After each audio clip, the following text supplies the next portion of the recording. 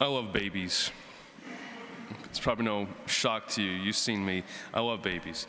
They're expressions you can't quite understand, but they're something, And their talk, their baby talk, and the big eyes on babies, and their chubby cheeks.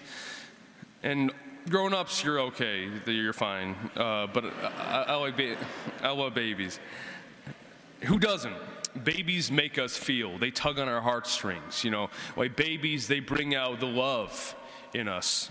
For anyone. When a baby comes into the room, they're the only one in the room. The parents step aside, let me see this baby. Our attention belongs to them. When there's a baby in the room, our attention is theirs. Our strength is theirs. To take care of a child is about the best work that an adult can accomplish. We are our best self when we forget ourselves, to take care, to love a child. And how do we handle a baby? How do we handle a baby? Gentle, with gentle care and adoration, loving adoration of this child that makes us appreciate the gift of life and the gift of family. A baby brings peace into a room, not when they're crying, but a baby brings peace into a room, and a baby brings us together, brings the adults together. I thought about this. When Isaiah was prophesying about the coming Messiah, he was speaking to a house or a kingdom divided. He was speaking to Jerusalem in the north, Judah in the south. And he spoke of one who would judge between the nations and bring them together. And they shall beat their swords into plowshares and their spears into pruning hooks. One nation shall not raise the sword against one another, nor shall they train for war again. And then, at the end of his address, he speaks to the people as one. He says, O house of Jacob. He says, O house of Israel. Looking for their unity. He says, let us all walk in the light of the Lord.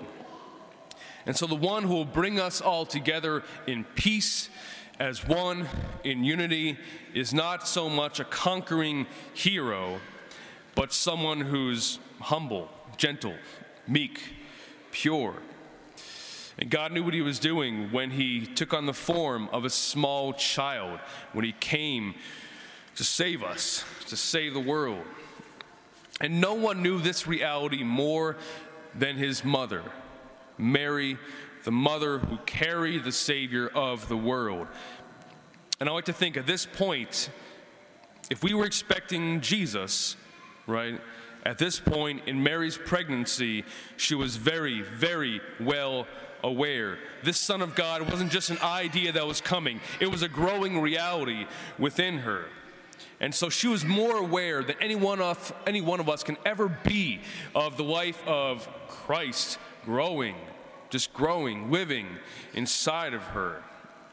And she was very intentional, therefore, about taking care of herself for his sake. We can be confident that Mary took in nothing that would harm Jesus within her. She took in nothing. Should it be any different for us?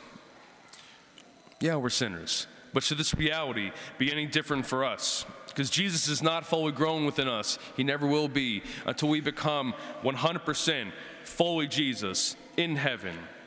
And this life, his life, the life of the child Jesus, is always growing within us. It's always maturing if we take care of this in the way that Mary did. The good news is that in Jesus' divinity, nothing can separate us from him. Amen. Amen.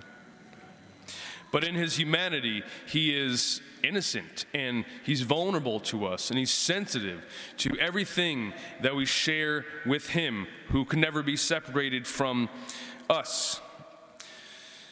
So it's great to call to mind that we have to nurture Jesus within us. We have to protect him. We love him. We have to adore him, yes, within ourselves. And let him change us from the inside out. And let the reality that Jesus is growing in us and living in us, let his reality change ours. or rather let God change this reality within us. And so we have to be intentional about taking nothing in that will harm this relationship that is so sensitive to us. Don't take in any fear. Don't take in doubt. Don't let in bitterness. Don't take in malice. Don't take in judgment. Don't take in resentment. We restrain from overindulgence during Advent. We pray to back away from addiction. And God willing, we will see sin more and more for the poison that it is when we take it into ourselves. Rather, in faith, let in joy. The joy that God wants to fill us with in preparation. Let in joy. Seek out hope where it can be found. It can be found. And cling onto our peace, as I like to say. Hold on to your peace. Cling to your peace. We need to find any forgiveness that our heart needs, no matter what that takes, and look not only to restrain ourselves, but look to extend ourselves. Look for opportunities for love. They are out there every day. To love the poor, to love the stranger that God knows we'll meet, to love those who are difficult for us to love those who've hurt us, and to love ourselves. To love ourselves because of how God made us and because Jesus lives in us. And if we truly believe that all these great tasks we can only do with Jesus' help, if we know and we look for his help within us for all these things, we can be amazed and we will be humbled at finding himself in us and needing to be him for the world.